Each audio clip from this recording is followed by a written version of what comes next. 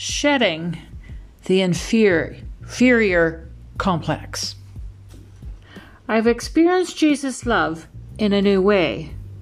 I've come to understand that Jesus holds me in high regard. I see that all of my days of feeling inferior has to be shed. I have to turn my back on the inferior complex.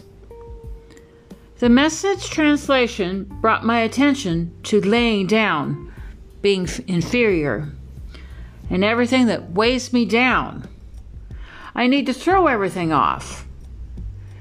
Do you see what this means?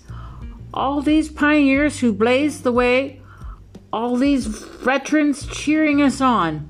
It means we'd better get on with it.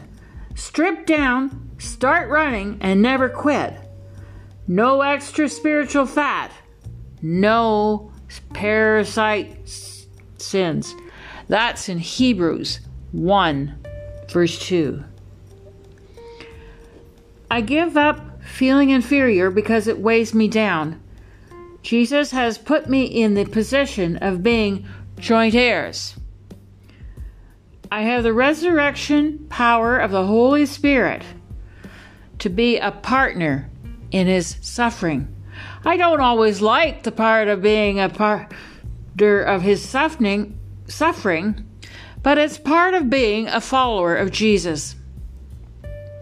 Philippians 3:10 says, I gave up all that inferior stuff so that I can know Christ personally, experience his resurrection power, be a partner in his suffering, and go all the way with him to death itself. If there was any way to get in on the resurrection from the dead, I wanted to do it. When I gave up being inferior, then Jesus has set me free. I'm able to freely worship Jesus. I'm living in the truth of God's love.